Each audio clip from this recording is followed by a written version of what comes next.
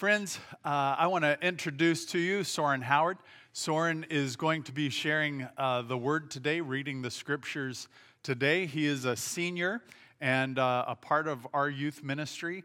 And I was told I didn't tell you I was going to say this part, so this is fun for me. But I was told that Pastor Sam asked you to read on Wednesday night, and it didn't work out, but you were willing to read today for me. I put him on the spot just then. Nothing against Sam. A little bit. No. I would never. Never. All right. Well, we are in Luke chapter 1. So if you have your Bibles, go ahead and turn there. If you don't have your Bibles, that's fine. We're going to put it up. We're going to put the slides up, and Soren's going to read the Word of God for us. So would you stand with us as we read the Word together? In the days of Herod, king of Judea, there was a priest named Zechariah of the division of Abijah, and he had a wife from the daughters of Aaron, and her name was Elizabeth. And they were both righteous before God, walking blamelessly in all the commandments and statutes of the Lord. But they had no child because Elizabeth was barren, and both were advanced in years. Now while he was serving as priest before God, when his division was on duty, according to the custom of priesthood, he was chosen by lot to enter the temple of the Lord and burn incense.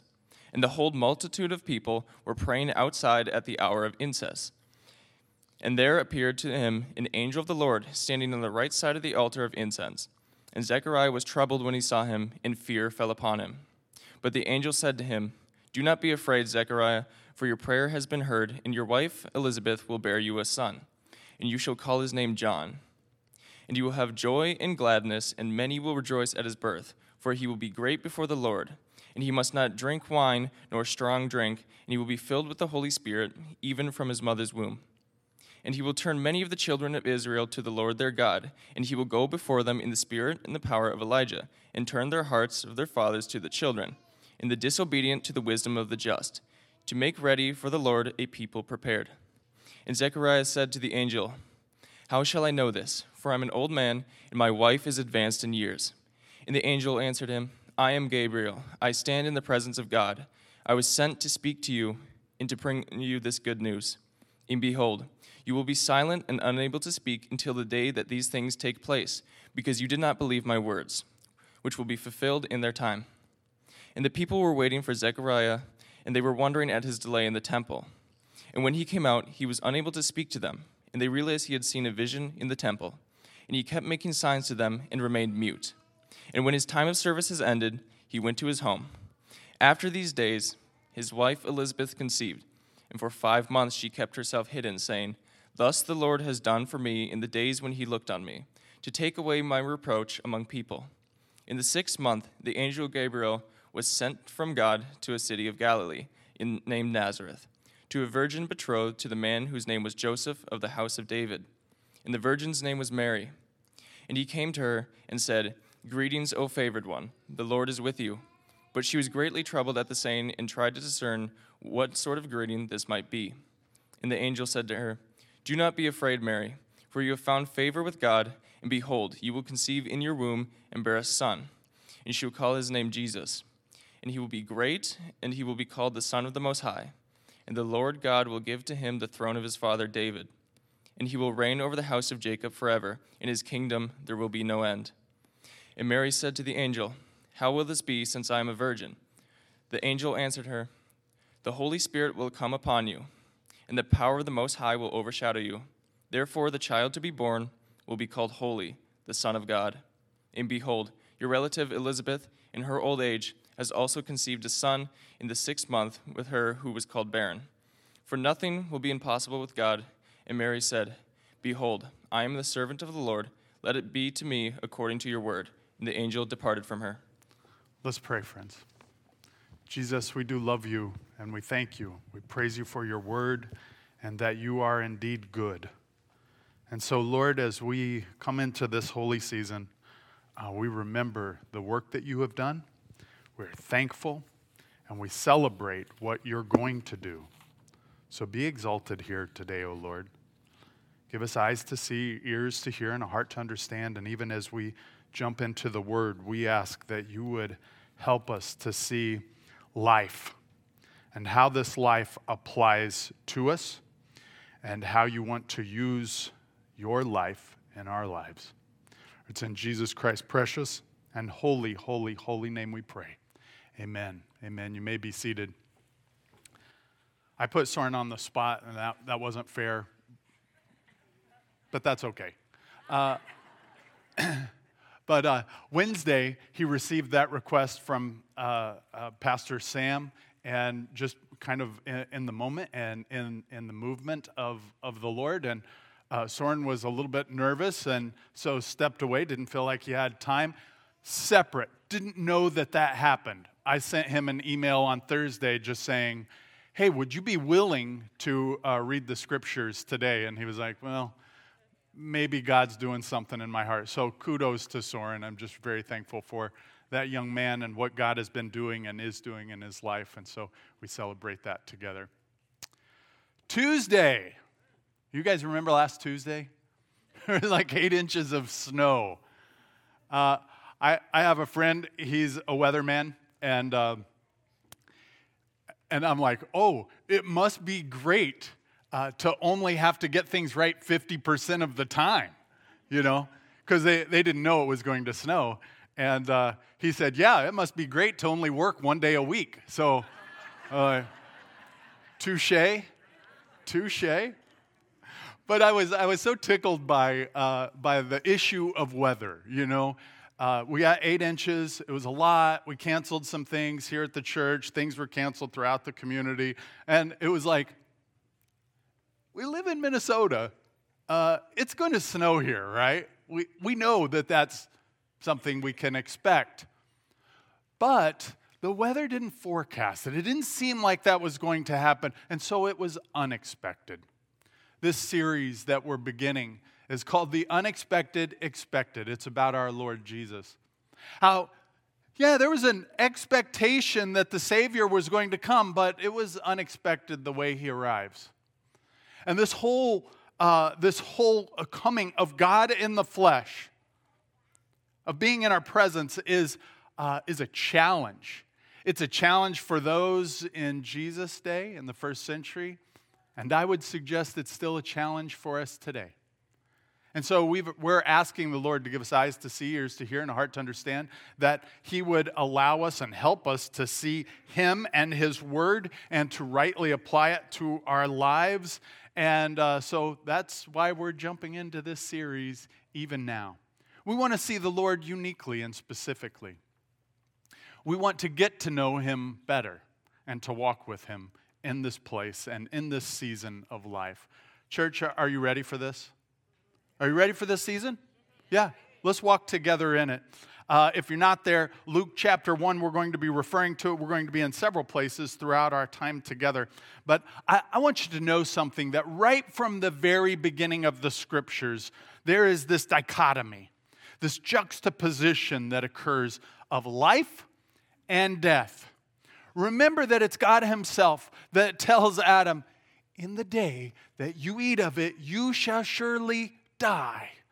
That there is, implied by God's own words, a choice of life and a choice of death.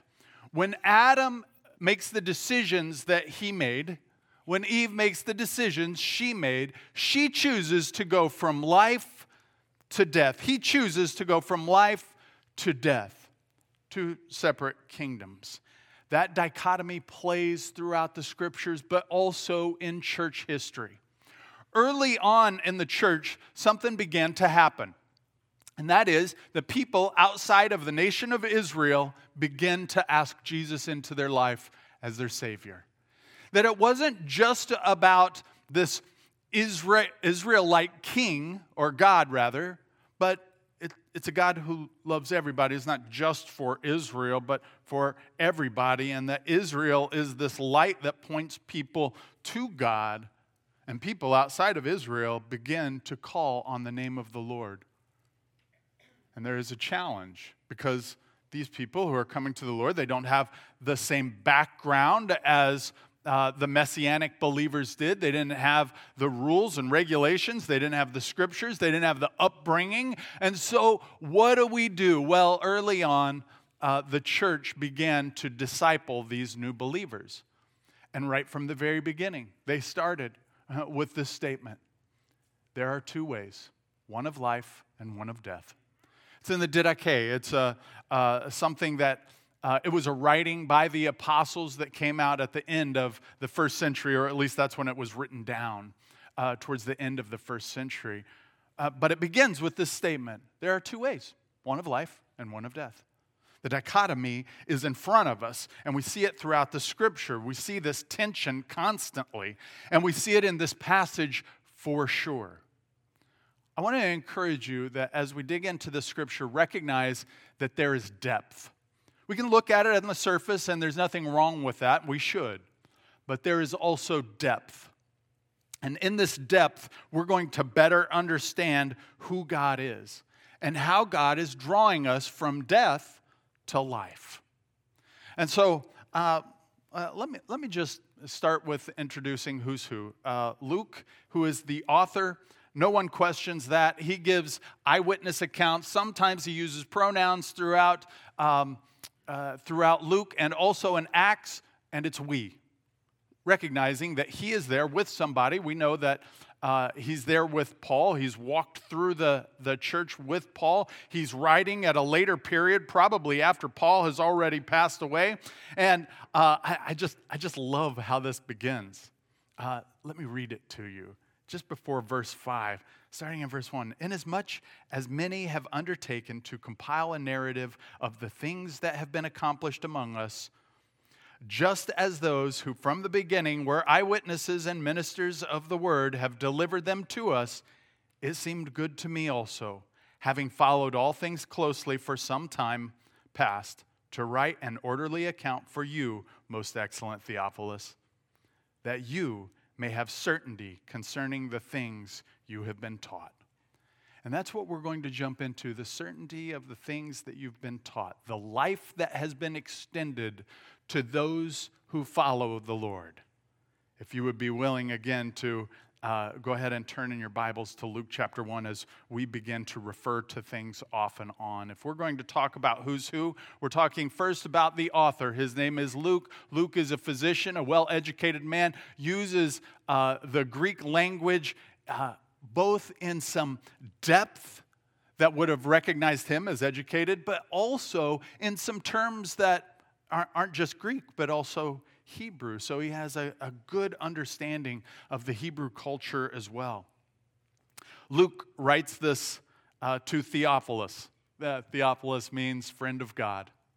There's some debate on if that's an individual or if that's a group of people, friends of God, people of God. So today, I would refer to you as excellent Theophilus and receive now the word as we look into this passage. Let's look at this juxtaposition.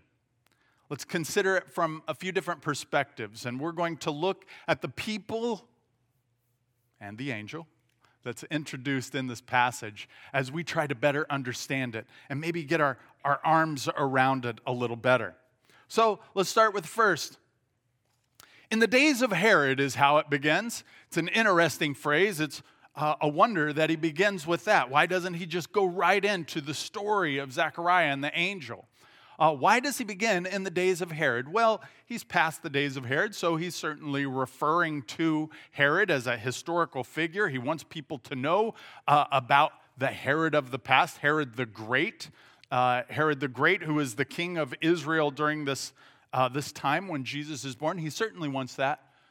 But he also is beginning this juxtaposition, this pull. And in this pull, he's identifying Herod. Herod's name means heroic.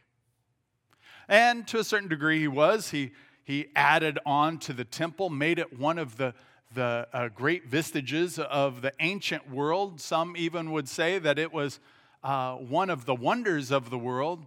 Beautiful, beautiful temple.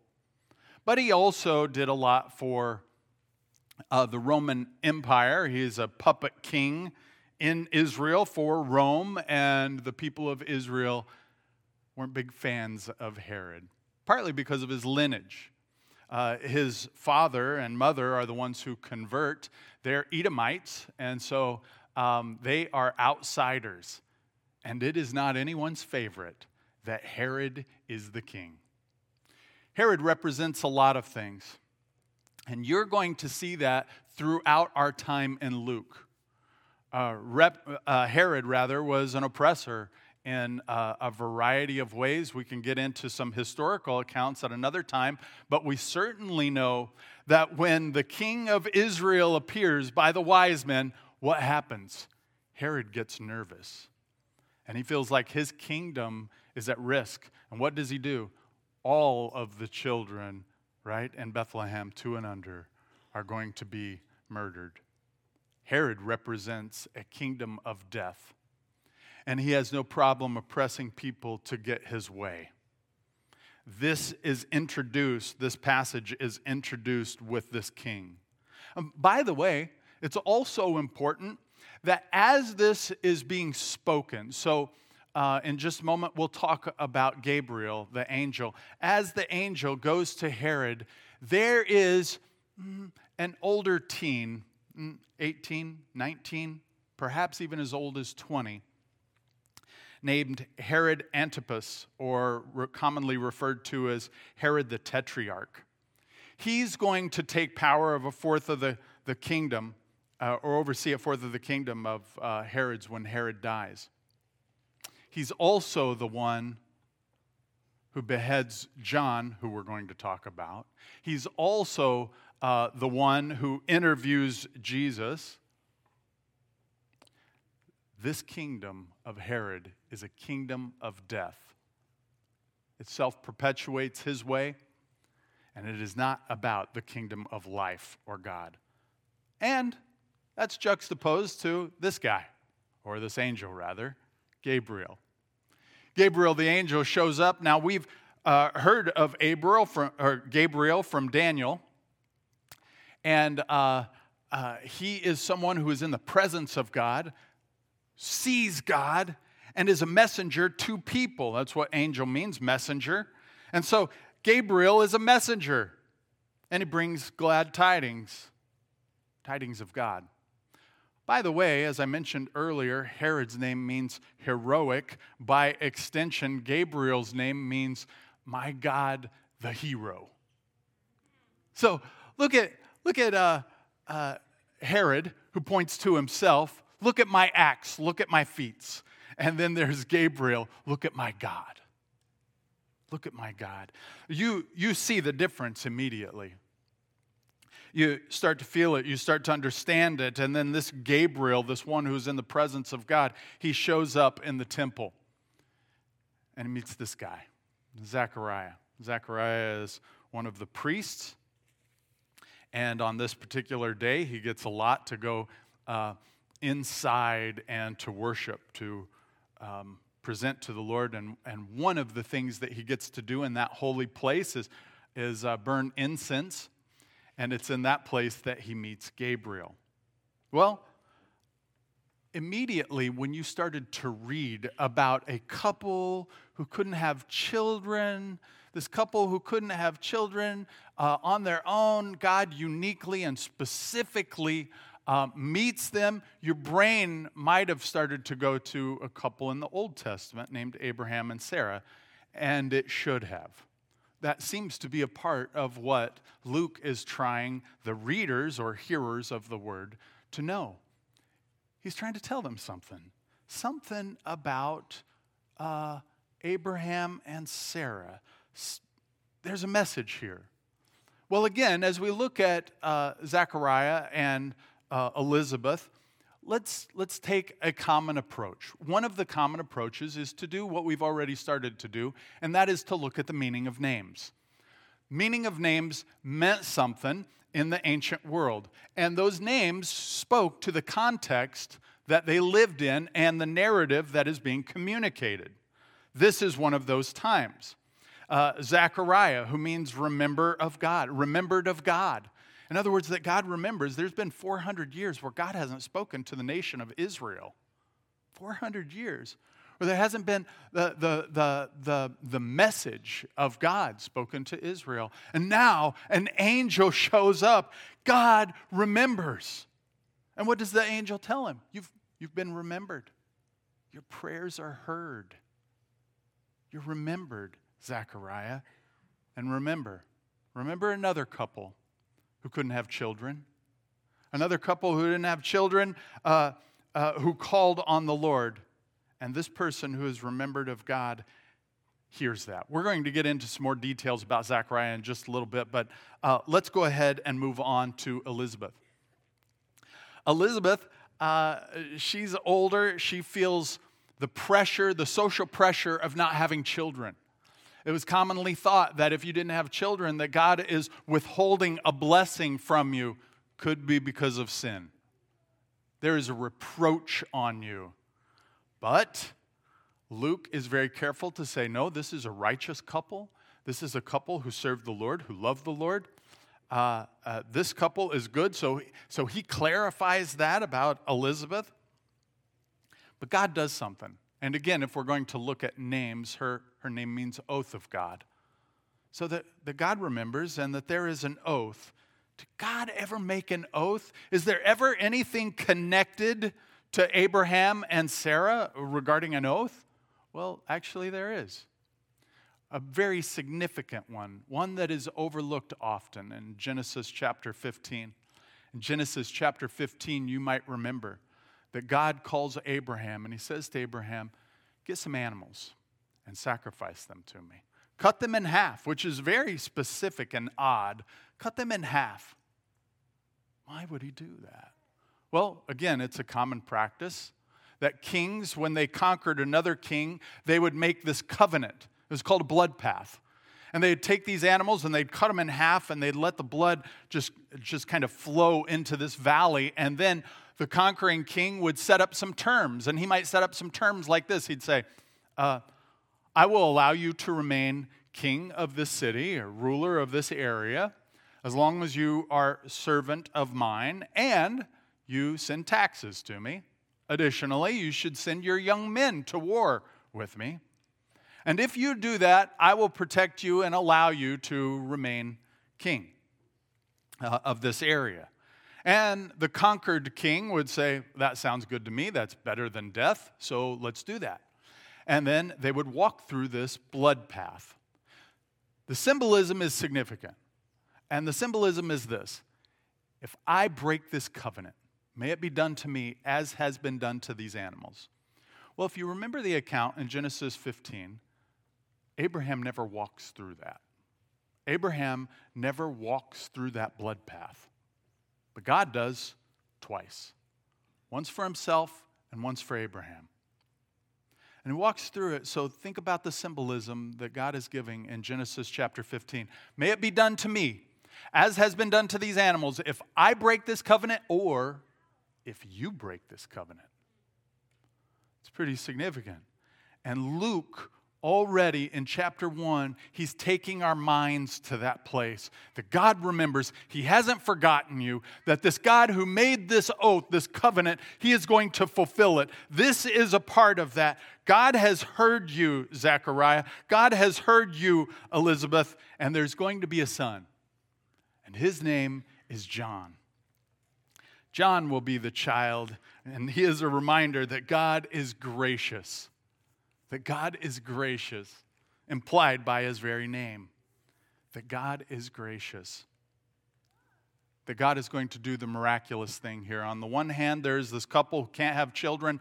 God is going to minister to them. God is going to minister to them by taking away their reproach. How is he going to do that? By giving them a child. This child is going to be great in the sight of God, the angel tells Zechariah.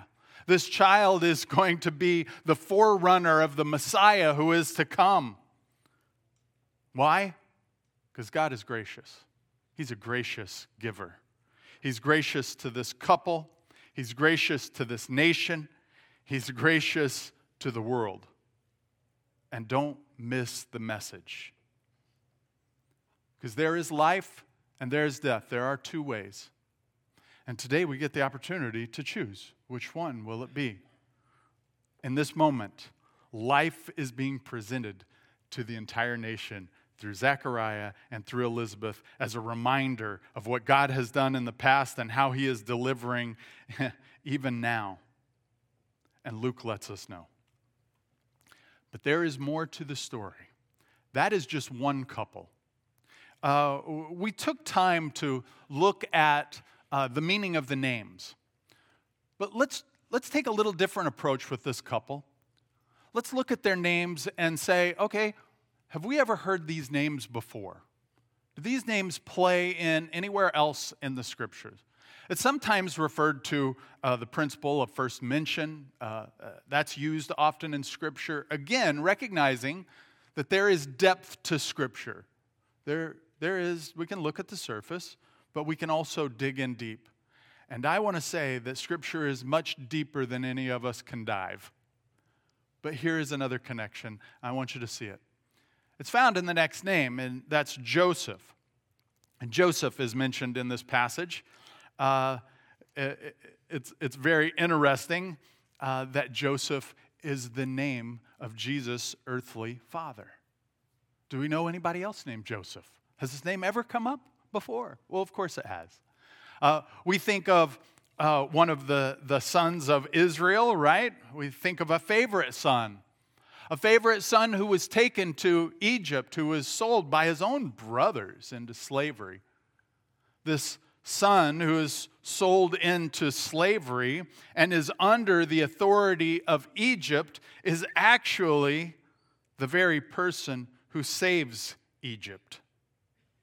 Pretty amazing story, this Joseph, who takes the children of Israel from death to life. They would have starved without Joseph being where Joseph was. And this story that Luke is telling us is trying to get our attention and draw us to something. And one of the things he's trying to draw us to is this Joseph. What did Joseph do? Joseph was sold into slavery. And this Joseph that was sold into slavery, God ended up using for his own good. And what did God do? That God used for his own good. God rescued Egypt and the nation of Israel because of this man, Joseph. What else do we know? By the way, you can read Joseph's story in Genesis 37 through 50 if you want to do that supplementally. How about the next name? Mary. We know that name? Mary is mentioned anywhere else? Well, not as Mary, but the Hebrew version we certainly have, Miriam. Miriam is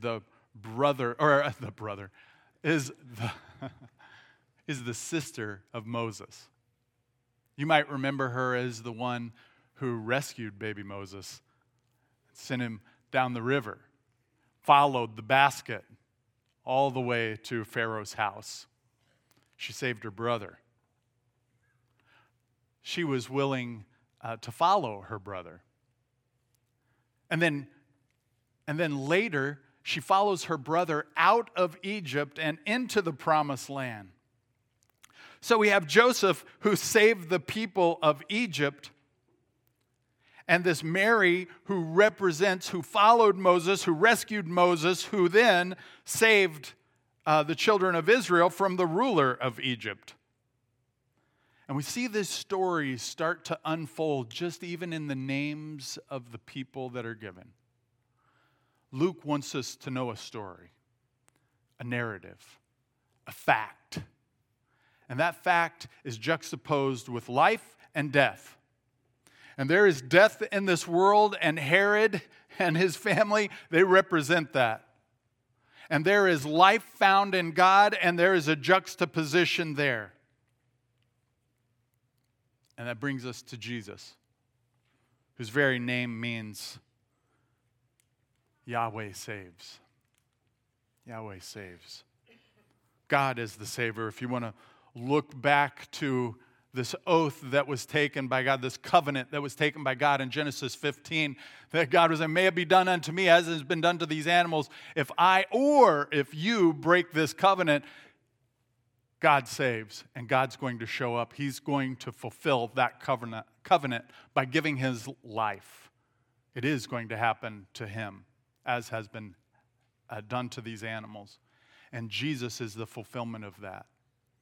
Not just that, but you see those who are going to die because of a famine in the Old Testament. You see those who are going to die as slaves in Egypt. And Jesus is the ultimate rescuer, the fulfillment of that by being God in the flesh. Luke wants us to know some things. And in understanding these things, we can start to see how God is at work even in our own lives. Let's do a little bit of compare and contrast, if we would. Let's consider the messages. Well, when we're looking at the messages, both of Zechariah and of Mary, we have to recognize some things. First of all, both are visited by the angel Gabriel, right? Like that happens. Luke chapter 1, verse 19, and in verse 26 and 27, both are promised a miraculous birth of a son for Zechariah and Elizabeth. They're too old. They shouldn't be having children. It is going to take a miracle. On the other hand, there's this woman. She's too young. She's not married. I'm like, I don't know a lot of things, but that's one I do understand, and it's not one-sided. How's this going to work? Both are equally unfit to have children. Zechariah's wife is barren, Mary is a virgin. Both respond with equal perplexity. How's that going to work? But there's some differences. There's some differences in response. If you have your Bibles, go ahead and look at Luke chapter 1. Luke chapter 1, we're going to look at verse 13. In verse 13, but the angel said to him, "Do not be afraid, Zechariah, for your prayer has been heard, and your wife Elizabeth will bear you a son, and you shall call his name John." And then if you skip down to verse 18, Zechariah said to the angel, "How shall I know this? For I am an old man, and my wife is advanced in years." Well, Zechariah, can I just make an observation? There is an angel in the temple standing right next to the incense. That maybe should be the sign. He's speaking something that he shouldn't have information about. You've never met this angel before, and he's telling you something. Maybe that's a sign. But he's saying, how shall I know this? And Gabriel's response, "I'm Gabriel, who stands in the presence of God." I'm Gabriel. Like, what do you need? Now, there's this challenge, right? Because with his words, he doesn't trust the Lord, then he's muted. And until all these things happen, you watch. You can just kind of sit and think on these things. And that's what happens. But Mary, consider her. Go ahead and skip down to verse 28.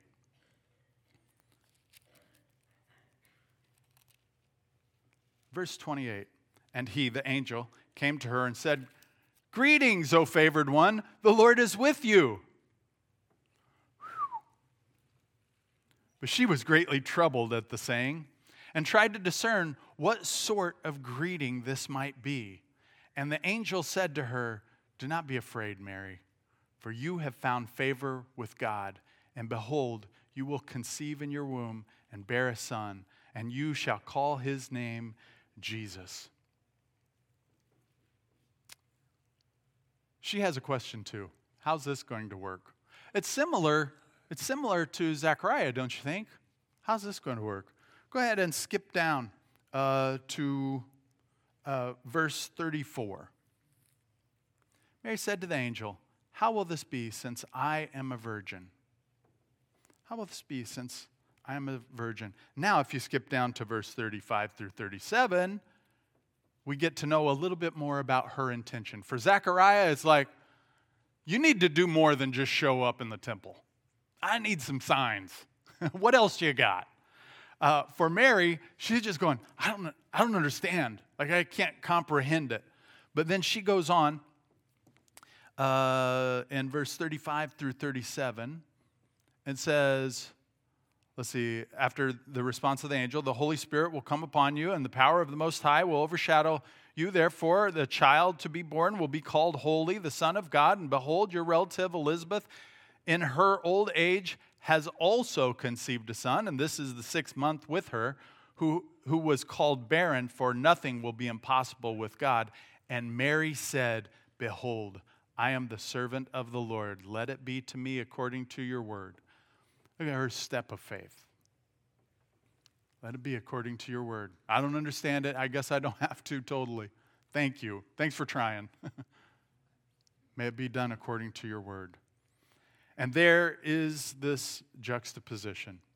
A little bit different outcomes. I mean, what the angel said came true in both cases, but the consequence of Zechariah is a little bit tough in that he is now muted. He can't say anything. But later on in the story, we find out that this is a part of the way that God uses in Zechariah to help him to prophesy the very word of God a little bit later. And what am I saying? I'm saying that God used the silence, even in his unfaith, even in those moments where he's challenging God.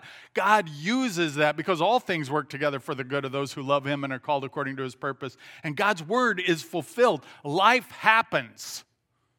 Similarly with Mary. But she just starts with, may it be done according to your word. I am here. I am your servant. I am ready for this outcome. Friends, there are 2 ways. One of life and one of death. Herod and the kingdom of the world represents death.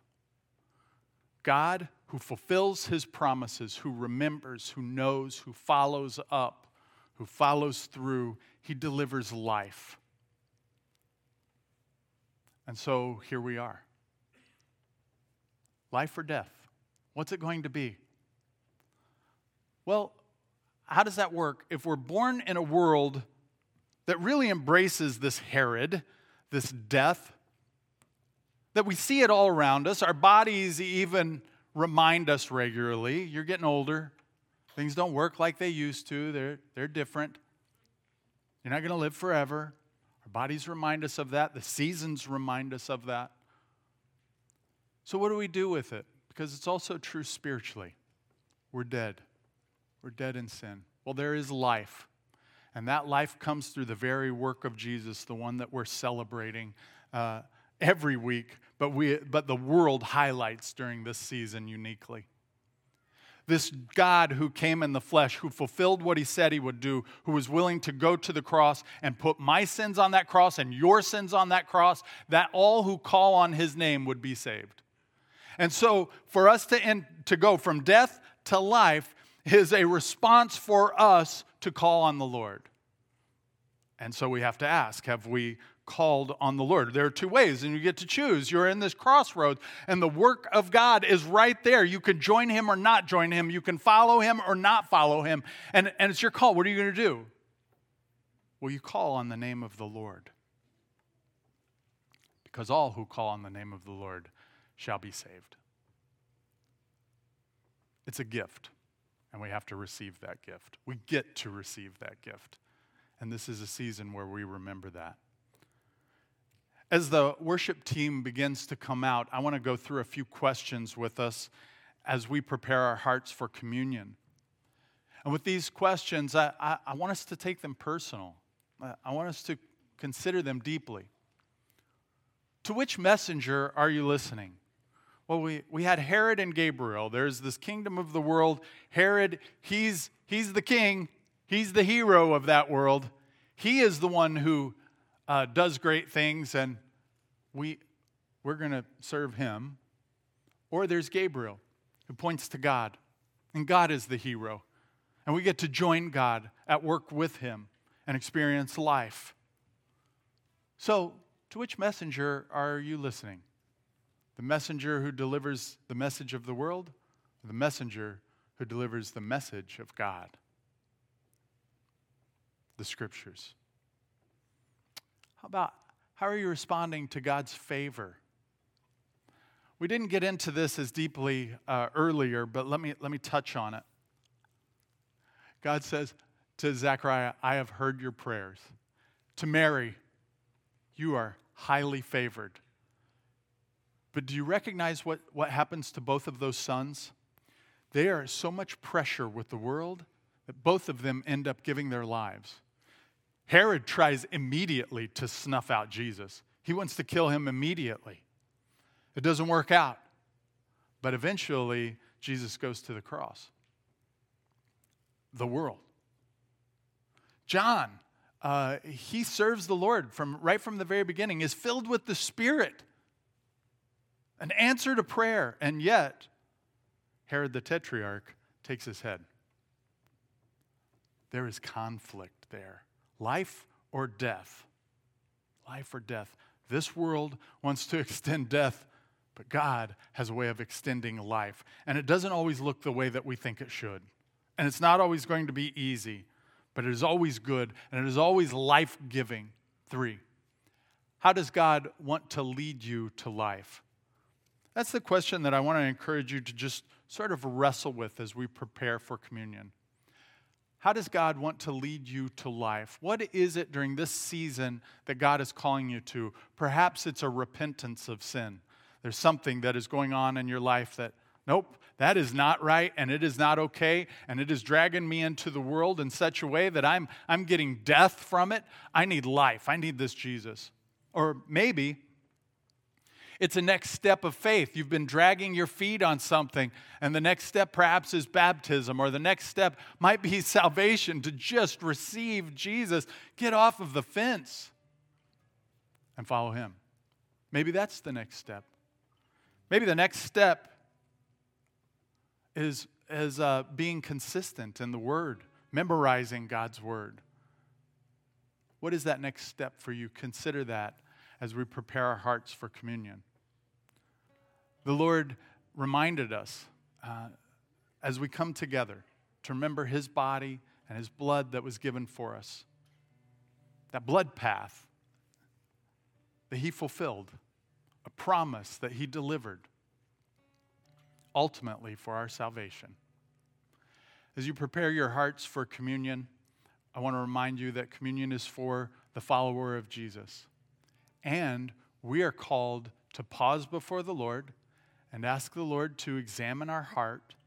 And if there's sin, to confess it, repent, and follow him. Take both the bread and the cup and return to your seat, coming down the carpeted area and then going back on the outside aisle to your seat.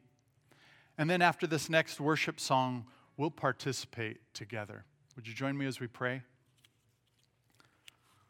Lord, we do love you and we praise you. We thank you that you are indeed good all the time. We thank you that even today we see the difference in life and death. We want to choose life. Sometimes it's hard. Sometimes we don't understand. Sometimes we want our own way. But despite all of those things, Lord, you deliver life. You call us to life. And sometimes it's against the world. And the world doesn't understand and gets mad and maybe even persecutes. But Lord, we receive that even as you were willing to receive that as you went to the cross. Lord, as we remember you together, I would ask that you would give us eyes to see, ears to hear, and a heart to understand, to confess sin, to repent, to follow you, and to love you with all we have. In Jesus' name, amen.